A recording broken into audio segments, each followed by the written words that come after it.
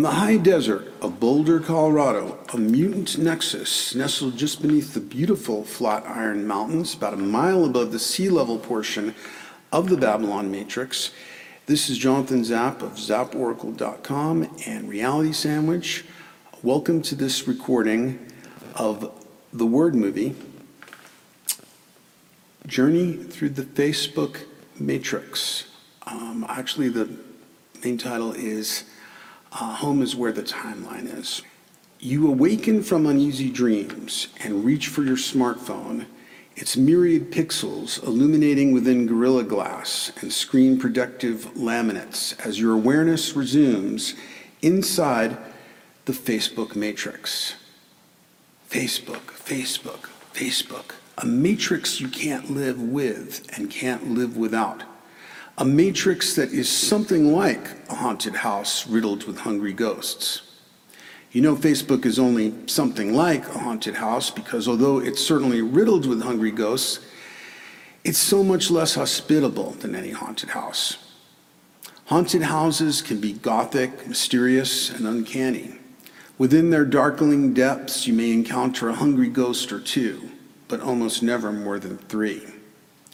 The spectral intimacy and seclusion of a haunted house welcomes you to explore its few particular hungry ghosts, delving into their tragic magic backstories and lower astral experiences. Unlike Facebook, haunted houses rarely, if ever, overwhelm you with swarming multitudes of hungry ghosts.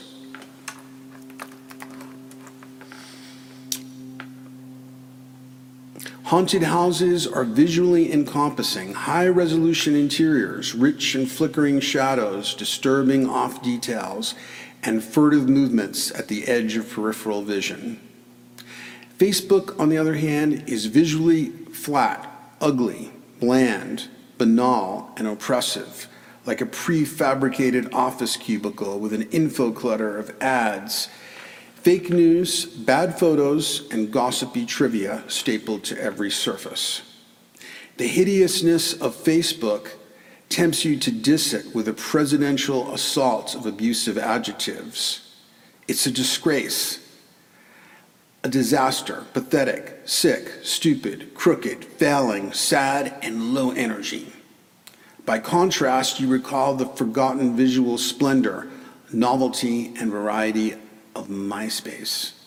Lifetimes ago, when you were a MySpacer, you were allowed to create, decorate, and fully individualize your MySpace.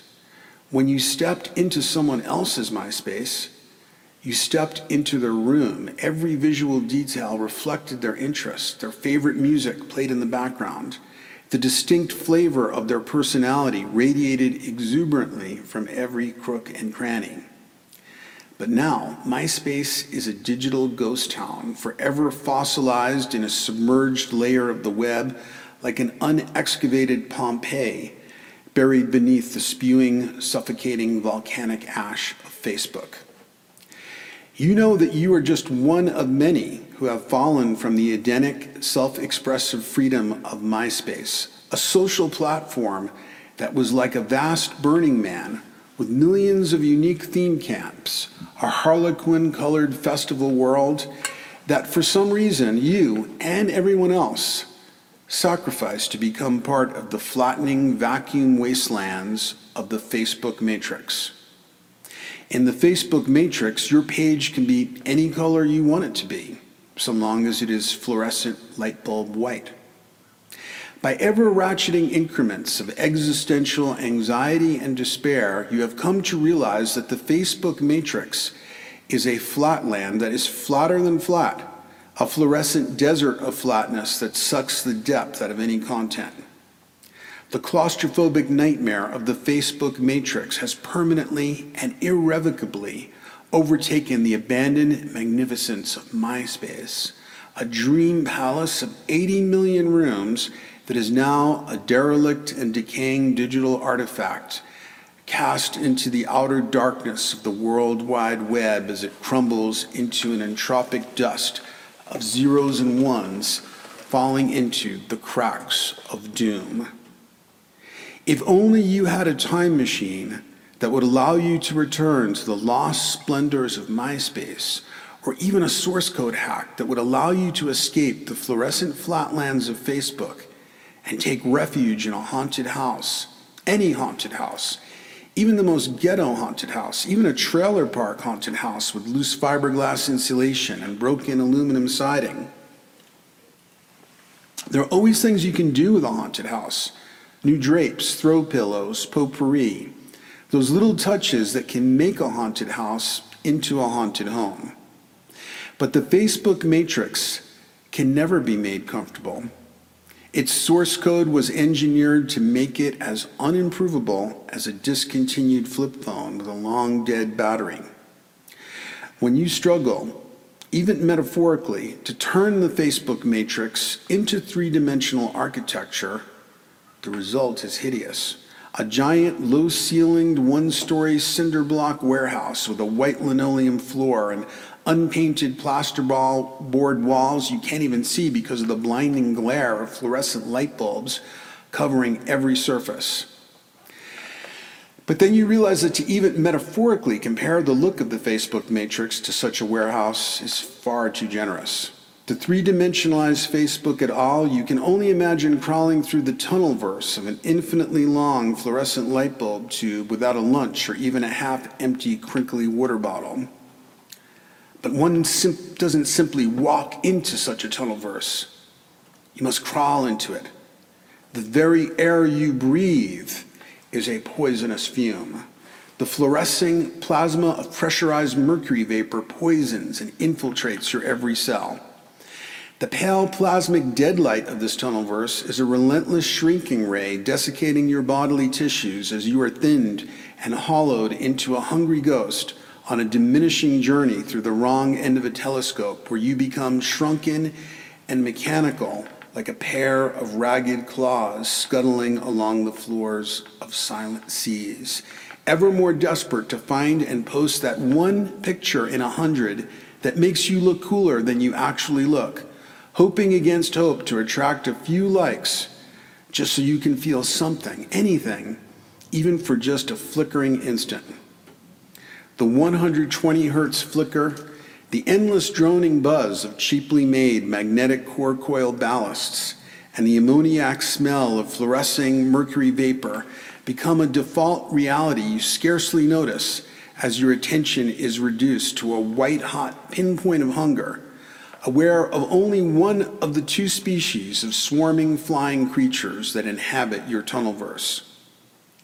The kind you are looking for are the likes, those swollen little ghostly white gloved thumbs-up cartoon hands.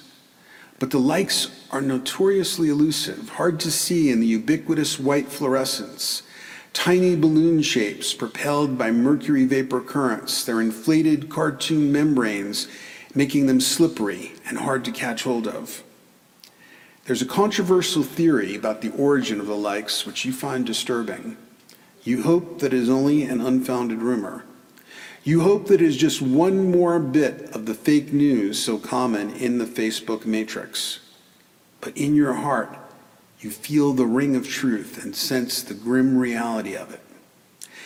Apparently, when Michael Jackson submerged into the velvet darkness of propofol, lorazepam, and midazolam-induced eternal sleep, a single white-gloved hand detached from his astral body and lingered on the surface world, a furtive and diminutive lower astral entity floating through the margins of society, desperate to regain some vestige of the celebrity and mass attention that had once sustained its existence.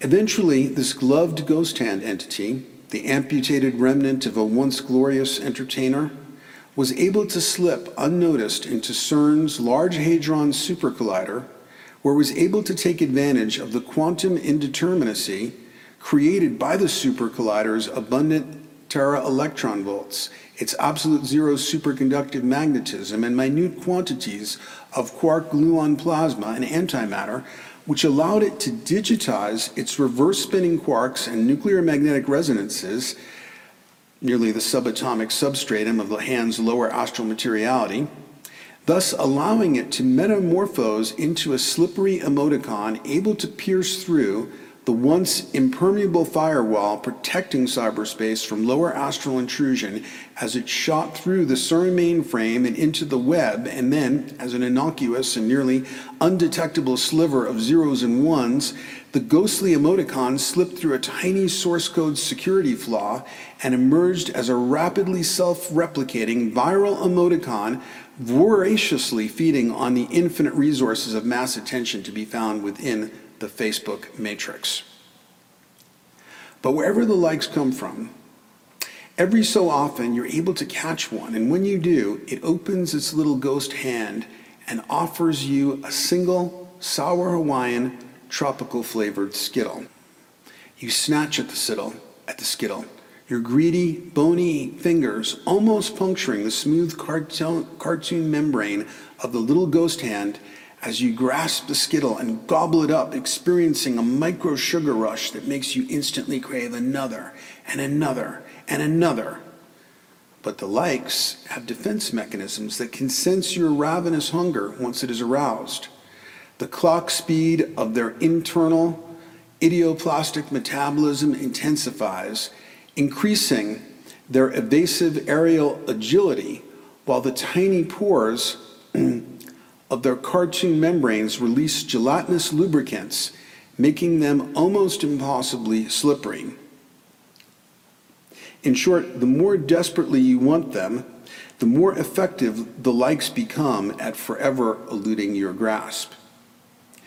Nature abhors a vacuum, and into the space vacated by the likes, drawn by the hormonal miasma of fear pheromones exuded by your intensifying desperation, correctly interpreting your fear pheromones as a molecular signaling of the incipient collapse of your immunological boundaries, come swarming masses of the other aerial species inhabiting your tunnelverse, the stinging trollflies, of course. Stinging trollflies are tiny, hollow, forever hungry creatures driven by an insatiable need for forms of attention that only leave them more ravenous, agitated, and passively aggressive. Their little stings and bites are shallow, but ever so itchy and irritating.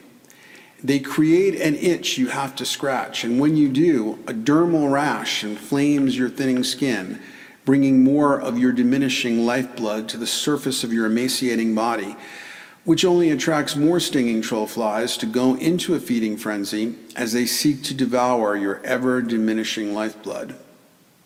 You swat one of them, and then another one, and another one. But each time you crush one of these airborne parasitical pests, it releases a sexual pheromone that attracts ever more stinging trollflies until there are whole clouds of them boiling around you.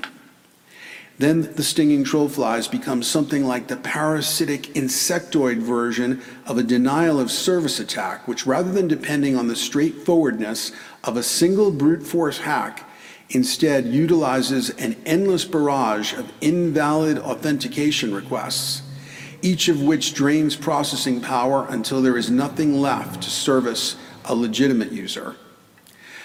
You are the single most legitimate user of your own mind, and the service the stinging troll flies are trying to deny you of is your few remaining resources of attention, which the capillary suction pump action of their needling stingers are hungrily siphoning from you and into their insatiable hollowness. The maddening thing is that it's so easy to swat these noisy little creatures, but it's like swatting a Hanna-Barbera cartoon fly. You can drop an Acme safe from the top of a steep canyon wall onto a stinging troll fly, and sure, you'll flatten it, but just a few moments later, it will peel itself up off the ground and start buzzing and stinging you more furiously than ever. I know from experience. Real flies are different and so much better and more noble than stinging troll flies in a number of key ways.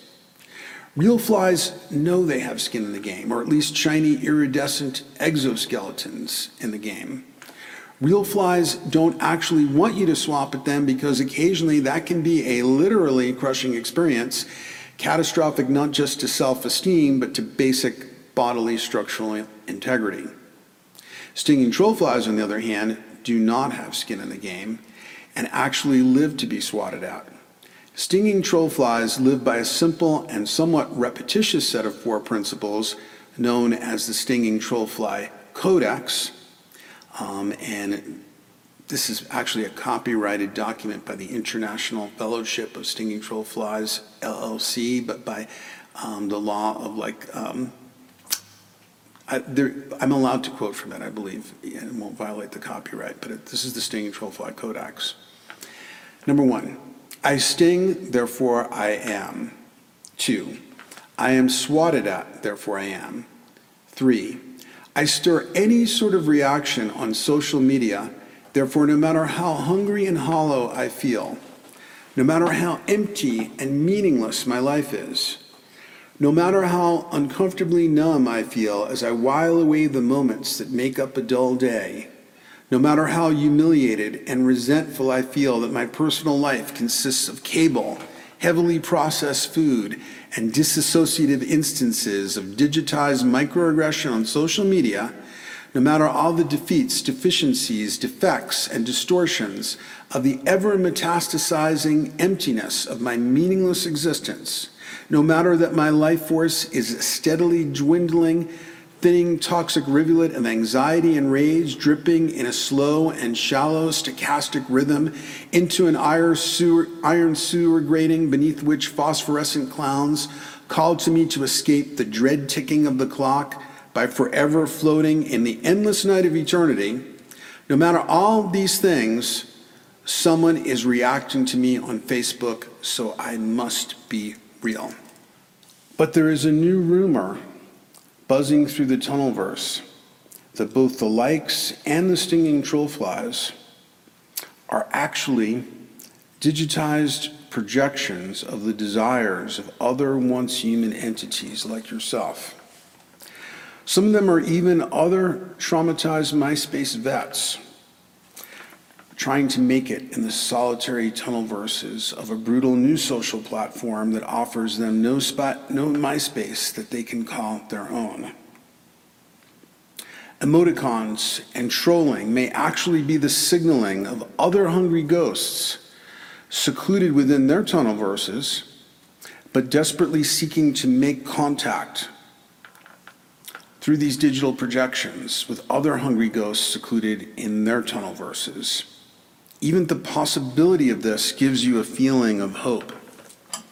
You had thought of likes and stinging troll flies as merely mechanical automatons, scarcely rising to the level of first-gen insectoid simulacra. But now you recognize the very real possibility that they are the digitized reflections of once human entities, something like the sooty silhouettes of carbon left by the incinerated folk of Hiroshima, the outline of their humanity cast like shadows on concrete walls at the perimeter of the blast zone. The hope of this begins to animate the shriveled and somnambulant embryo of your soul, and you begin to hear its call, a barely perceptible telepathic whisper echoing through forgotten corridors of your mind. Go then, your soul whispers. Go then, there are other worlds than these. And now in your mind's eye, you see a tiny object tumbling toward you. It is a pill, a blue pill, and the blue pill transmits a telepathic thought form. Take me, it says, take me, take me, take me by pushing your smartphone away from you. Take me and see how deep the world beyond the Facebook matrix really is. You want to follow the blue pill's command, but it is asking you to do the impossible. It is asking you to, by your own active volition, to physically separate yourself from your smartphone. Attempting the impossible, you reach for your smartphone, your fingers instinctively closing around its familiar contours as fell lettering illuminates its screen. It is the fell lettering of a compulsion spell of indomitable power and potent diabolical intent. In short, it is a Facebook push notification informing you of new content on your timeline. You feel the hideous strength of the push notification spell, the power of its arousal addiction compulsion beginning to burn holes in your mind. So desperately you want to touch the bubble window of the notification, to open it, to follow it into the tunnelverse and uncover its hidden content. It takes every bit of your will to resist the dark undertow of the push notification's compulsive allure, but somehow you do, and even manage to lower your smartphone and release your grip on it. But to actually push your smartphone away from you is an act that cuts across the whole grain of your being. You take 3 quick, sharp breaths, and with a tremendous effort of will, you overcome the resistance sufficiently to bring the bony edge of your forearm alongside the outer edge of the smartphone. You plan your next step. You will attempt to push the smartphone away from you using only the edge of your forearm pushing outward in a radial movement. You know that it is critical that you not let the smartphone slide within reach of your hand, lest your fingers instinctively close around it. You're ready to act on your plan. But now your smartphone senses your intention, and its resistance to leaving its bearer is fierce, and its array of defenses and inducements to prevent you from acting on your intention is potent. You strain every muscle and tendon trying to push the smartphone, but you can't overcome the dead weight of its stubborn inertia, and it remains frozen in place. You strain every muscle and tendon trying to push the smartphone, but you can't overcome the dead weight of its stubborn inertia, and it remains frozen in place. Panic. The feeling of being helplessly unable to flee a nameless foe in a dream while held by sleep paralysis. The feeling of a fly being engulfed by a paralyzing globule of tree resin, the moment that it senses that it will be forever frozen within an amber prison. The desperate panic and rage of a still conscious renegade star pilot as he is being sealed in carbonite. The monstrous resistance felt by a ring bearer unable to cast the precious into the cracks of doom. In the end, even Frodo, unable to overcome the resistance, succumbed to the compulsion. And though he is still considered the most noble and self-sacrificing hero of the Fellowship of the Ring, ultimately, even he proved unable to relinquish an object of power so much less versatile and multifunctional than your smartphone. You realize that your quest rests upon the edge of a knife, and that if you fall, it will bring ruin to all. All the life and humanity that once flourished before Facebook will inevitably wither and pass away if you cannot do this one impossible thing. You take a series of rapid, jagged breaths, almost hyperventilating, and you feel the love, the courage, the will to protect all the worthy beings imperiled by Facebook surging through you, and you do it. You push your smartphone just out of reach.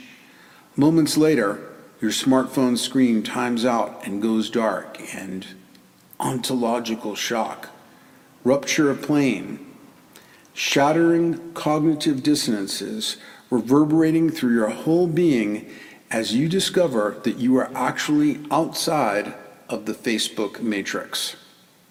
You have risen above the endless stream of greenish zeros and ones, the hidden infrastructure of the Facebook matrix, and now you can see that it's just tubes, tubes, tubes. It is a vast subterranean hellscape of 2 billion tubes. And all 2 billion of those tubes are rattling, rattling, rattling, for each of them imprisons a once human hungry ghost, rattling around inside its tunnelverse. All your brothers and sisters are still imprisoned in the Facebook matrix, but you are free, finally and actually free. But now you see them, agents of the Facebook matrix, tens of thousands of them, perhaps hundreds of thousands of them, vast clone armies of Facebook matrix agents, swarming glass-eyed masses of hoodied Zuckerbergs, firing push notifications of every kind at you. Someone liked your comment. Someone replied to your comment. Someone specifically mentioned you in their comment. Someone shared your entire post and tagged you in their version of it. It's too much. You have to go back. You have to know what they're posting about you. Now, for the first time, you realize the terrible price of freedom from the Facebook matrix. Unless you go back, you'll go to your grave never knowing the bits of content that lay behind those push notifications. Unless you go back, you'll never know another of those sweet micro sugar rush moments of catching a like. Unless you go back, you'll never have another fleeting power rush moment of rhetorically crushing a stinging troll fly so thoroughly that they stop responding or even accept the ultimate tap out, the ultimate admission of defeat, when all they can do is defriend you. Unless you go back, what point will there be in searching for the one photo of yourself that makes you look so much better than you actually look? Can an unposted digital image that is never posted, that is never rendered on another screen beside your own, even be said to exist in a consensual reality? Unless you go back, what point will there ever be in going to cool events that others missed out on, parties, concert, travel, social scenes? Any philosopher or physicist will tell you that an event that doesn't register on anyone's timeline is merely a quantum possibility that falls far short of being an actuality. If you don't go back, what is the point of life events or changes in your relationship status if you have no Facebook friends to envy them? If you don't go back, you'll be little more than a rotten tree falling again and again and again in an empty forest with no one to hear. Not going back means erasing yourself from the world and becoming an invisible cipher seen only by those few people who happen to be in your physical proximity and who just so happen to look up from their smartphones for a moment and catch a distracted glimpse of your meat body before they look back at their screens. In the unlikely event that they retain a memory of such a non-event, any image they have of you will be low-res, distorted, and unflattering. Such sketchy images flickering for a moment in someone's heavily self-medicated wetware are the perfect opposite of the pristine stability of your carefully edited profile pictures. These faulty and unflattering meat camera images will be entirely uncurated images of you over which you will have zero control. Such random meat camera snapshots will inevitably catch you on a bad hair day when you are wearing sweatpants and look anxious, harassed, exhausted, and have bags under your eyes and are caught in the act of eating a fast food meal not even worthy of a photograph. Random meat camera images of you will never compare with the selfie you took of yourself clinking oversized margarita glasses on Tex-Mex night with a hottie. No. If the analog world retains any memory of you at all, it will be flickering images of you pumping non-premium gas, or of you picking up a giant plastic-wrapped cube of 48 rolls of toilet paper at Costco. Sure, Facebook may be something like a vast dystopian prison complex world, a white cinder block hive of 2 billion identical prison cells, but if so, it is a vast dystopian prison complex world that allows you to tape any pictures you want to the white cinder block walls of your prison cell. And there is no limit to the number of pictures you can put up at any time of the day or night. But that's not all. You can also pass messages to other prisoners, and they can send you messages back. You may never get to physically leave your cell, but this prison has a kind of virtual prison yard where you can interact with other prisoners, sharing moments of hostile miscommunication with them, and sometimes one of them will even favor you with a tiny hand job by shooting you a like. Sure, the Facebook matrix may be a vast dystopian prison complex, but it is also a vast dystopian prison complex in which you will never be forgotten, and where nothing you do, no matter how trivial, need ever go unnoticed. You are never truly alone when you are inside the Facebook matrix. Endlessly patient and meticulously observant algorithms are always watching, and they never forget the least little thing you do. If a sparrow were to fall in the Facebook matrix, algorithms would be watching. Omniscient predictive algorithms would track the sparrow's downward trajectory and continue posting relevant content for it, such as ads for tiny parachutes. Before Facebook, if you had an overheated, misinformed opinion about something, you mostly had to contain it by silently stifling yourself. If you felt desperate for a public outlet, you'd have to go through all the delay, inconvenience, and expense of traveling to a bar and finding a stool at the end of a counter just so you could opine to a meager audience, perhaps one or two drunk and disinterested bargoers. Facebook, on the other hand, may be a prison, but if so, it is a prison with myriad watchtowers that always shine a bright spotlight on you, just as they would on the hottest up-and-coming celeb stepping on a stage to get an award. Your personal spotlight is always on you, and wherever you go, bustling crowds of paparazzi-like algorithms follow every move you make. In the vast dystopian prison complex of Facebook, you are not some anonymous prisoner with a number. No, you are a prisoner with a customized profile, a profile you can fill out creatively. If you are un- or underemployed, no intrusive prison bureaucrat will stop you from putting down a joke occupation so you can still look cool, dissing even the idea of being someone else's wage slave. You are no faceless inmate of a giant corporate-controlled prison.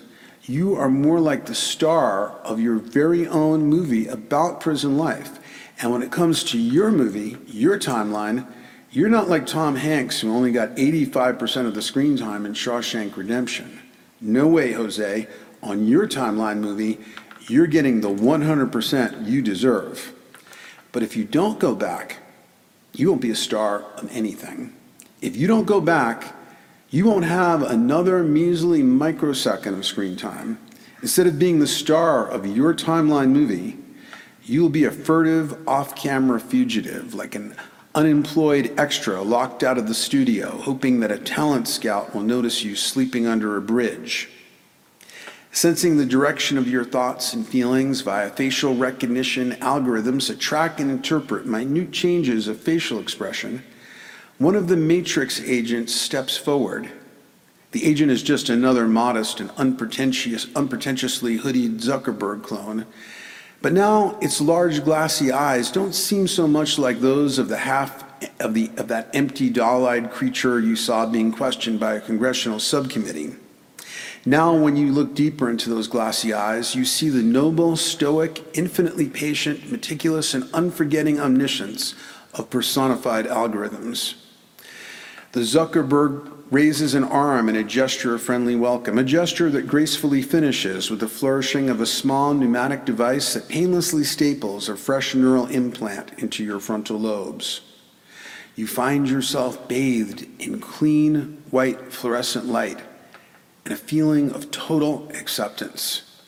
You look up at a welcoming royal blue banner put up just for you.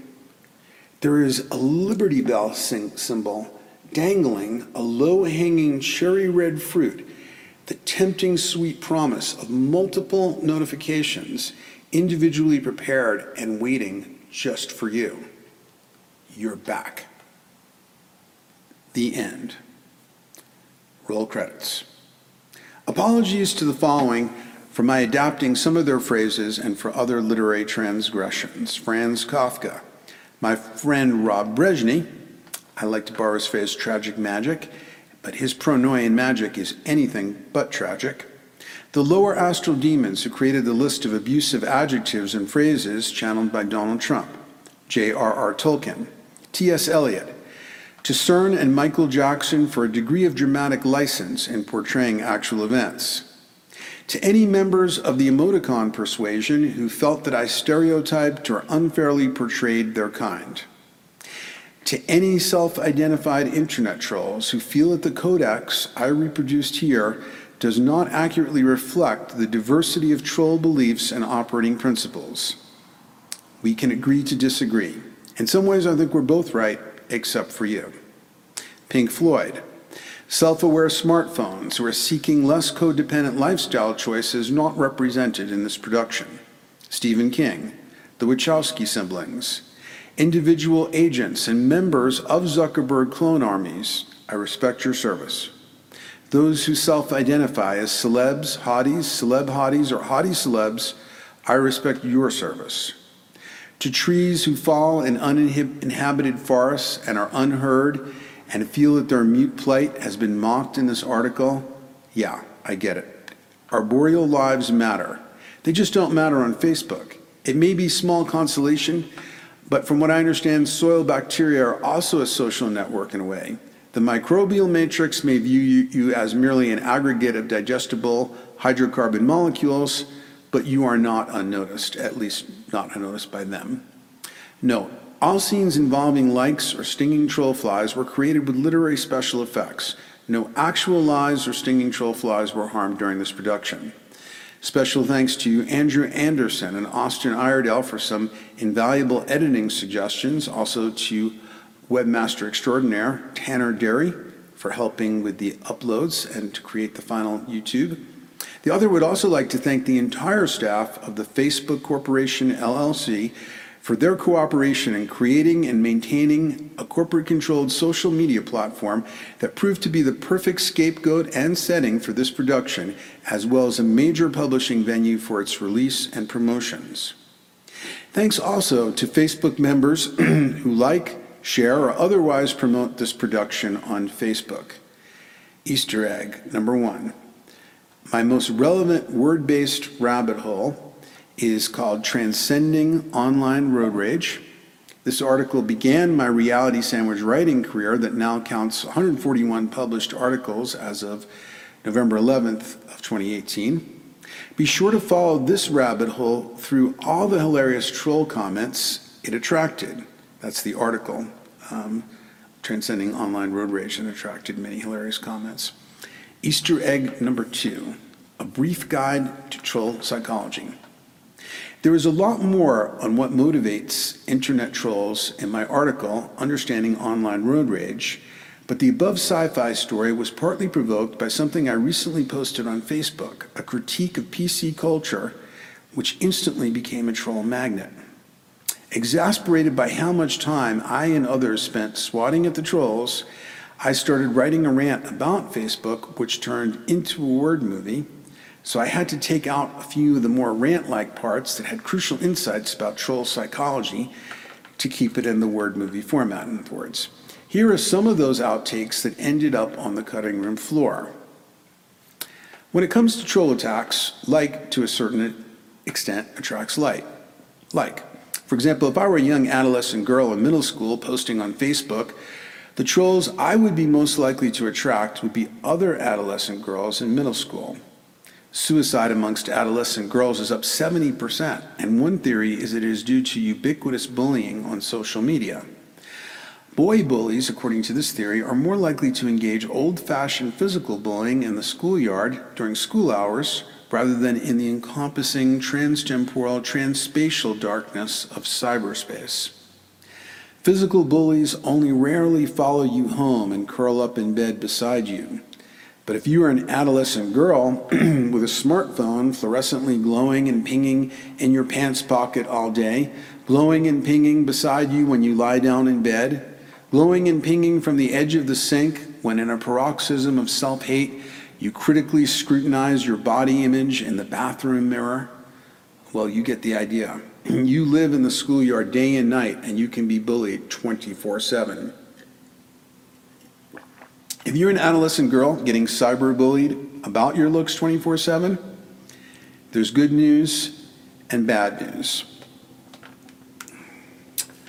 First, the good news. You've got a champion in the White House. Now, the bad news.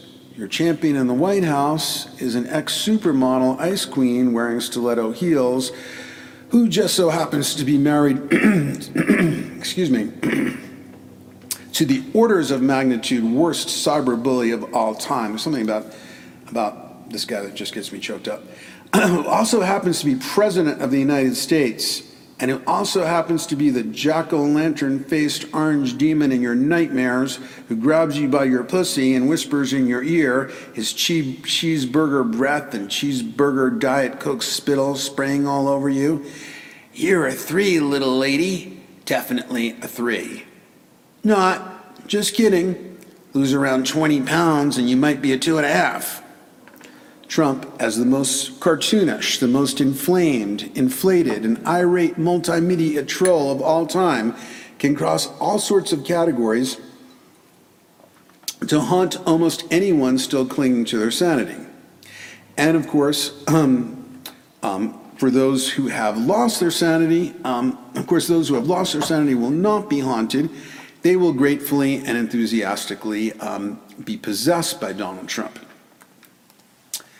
Otherwise, like I was saying, when it comes to hungry ghosts on Facebook, like tends to attract like to a certain extent. As a thinking type, when I put content up on Facebook, I will tend to attract thinking type trolls. These are thinking types who are never able to connect their thinking function to their global intuition, deeper feelings, or soul. And for more about that issue, see the section on the hierarchy of psychic functions in my guidebook called A Guide to the Perplexed Interdimensional Traveler.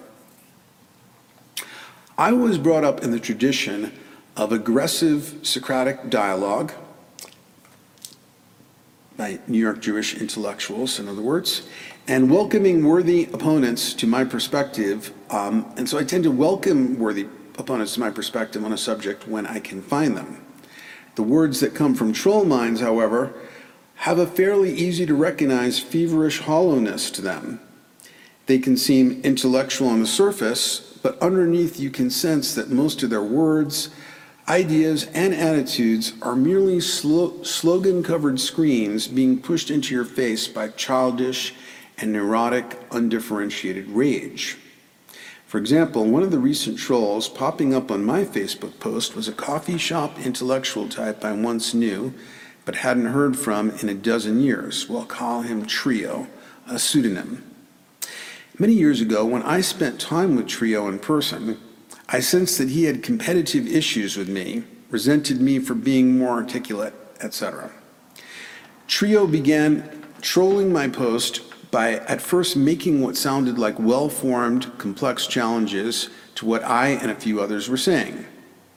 But when I pointed out some glaring errors in his thinking and connection to basic facts, however, the old competitive resentment of our interpersonal dynamic from a dozen years ago quickly came to the surface. Trio outed this dynamic himself by saying he had always wished he had pushed back harder on my perspectives in the past. Underneath his intellectual facade were feverish, neurotic motivations that culminated in a fascinating and emblematic way that provides great insight into troll psychology. Apparently, not being able to rise to the challenge of the factual points I was making, Trio suddenly dropped the pseudo-intellectual screen for a moment to make a simple, personal, and more basic comment. "Debating with you is like debating with a child," he wrote. I immediately sensed that this message was an important psychological clue. I took no personal offense at it, being more struck by the absurd counterfactual nature of the statement and the sense that decoding it would give me a crucial insight into troll psychology. Just as I was beginning to study it, the statement in other words, an amazing thing happened. Trio tried to call me. Tried to make an audio call to me on Facebook. I either ignored or declined the call and then watched in astonishment as he tried to call me 2 more times in the next, all 3 calls within a 5-minute period. The impulsive irrationality and inconsistency of Trio ineffectually trying to call me 3 times proved to be the key to unlocking the hidden insight within his statement that debating with me was like debating with a child. Assuming you are a rational, mature adult and you somehow find yourself debating with a child, what would you do? The obvious answer is that you would withdraw. you stop debating with them, because debating with a child is famously ineffective. Implicit in the phrase, like debating with a child, is that you are dealing with a child who is too irrational and emotionally agitated to be logically reasoned out of some stubbornly insistent demand or perspective, etc.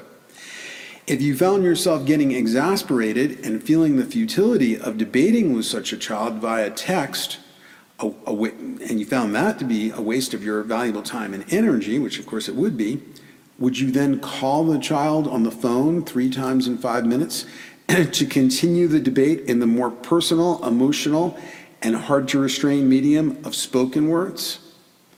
From a rational perspective, this would be the last thing you would do.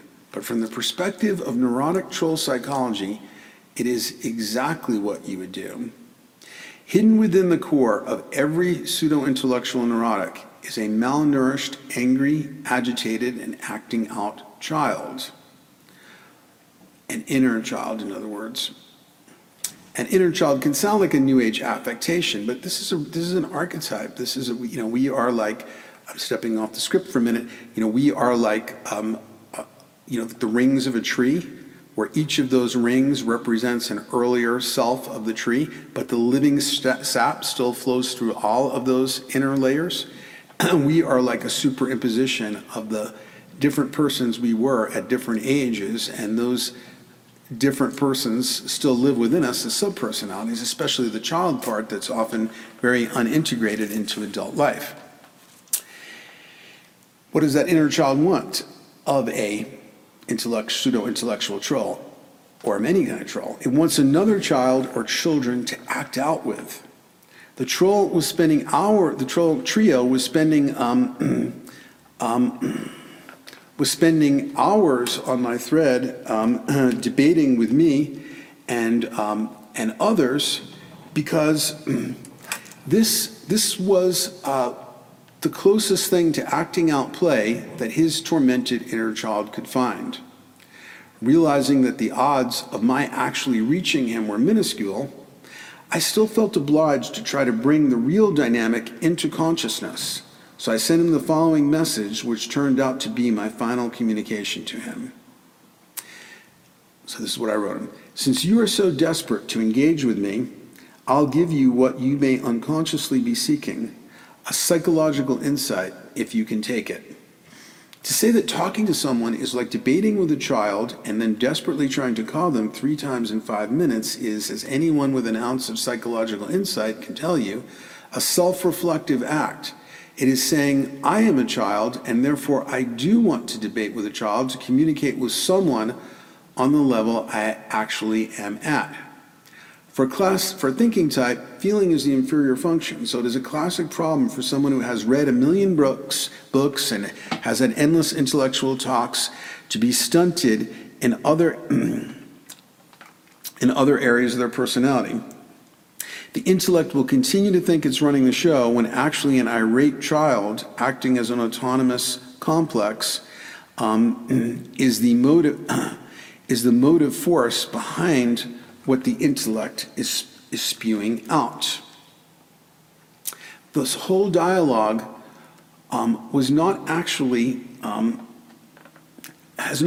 had anything to do with the purported content, PC culture, etc., but with the child inside of you acting out.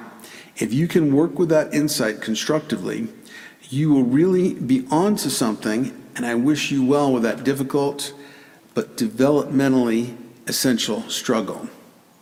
Moments after I, admittedly in my somewhat abrasive way, offered this insight, Trio defriended me. The reason seems obvious. I had spoiled the game by exposing what it was actually about.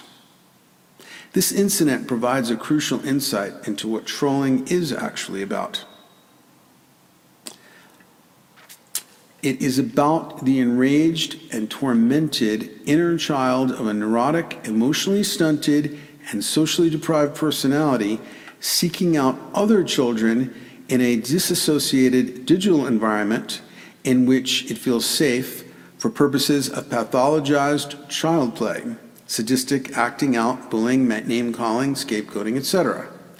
Reacting to the content doesn't work because the purported content is not the content.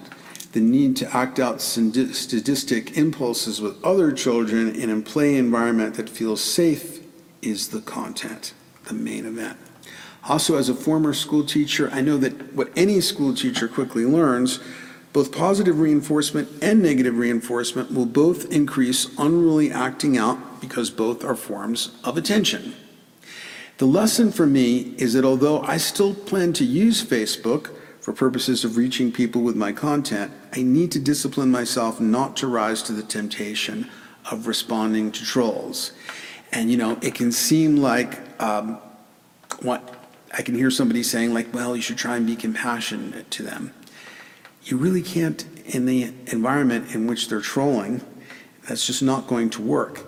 And if you slam them hard enough that they can't respond, at least they've had a moment of breaking through their egocentrism enough to recognize that somebody on the other side of the screen might actually be real and able to do something that they couldn't predict and didn't want. So that might actually be so crushing them rhetorically might actually be the most loving act possible in that particular environment and context. As Benjamin Franklin once said, or at least that's the moral rationalization I would like to make so I can feel comfortable. As Benjamin Franklin once said, the toughest thing in the world is to watch somebody else do a job you know how to do.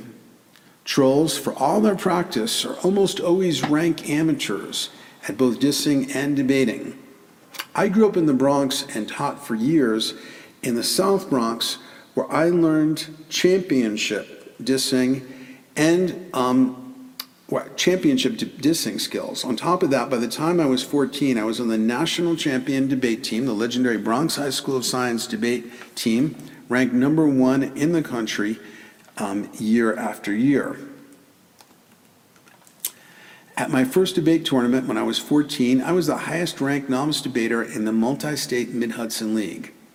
Since I'm obviously a narcissist, unable to resist taking pride in my championship dissing and debating skills, and since my adolescent power complexes are quickly aroused by the schoolyard provocations of cyberbullies, it's hard for me to resist the pathetically amateur attempts of trolls to diss and debate me. Sure, I can win every time, but in doing so, I lose time and energy, and the troll wins the food of attention that they so desperately desire. So it's like that old bit of country wisdom, don't wrestle with the pig, you'll both get dirty, but the pig likes it. And that concludes this reading of Home is Where Your Timeline Is, a sci-fi word movie journey through the Facebook matrix. By copyright Jonathan Zapp of zapporacle.com and Reality Sandwich. Thank you so much.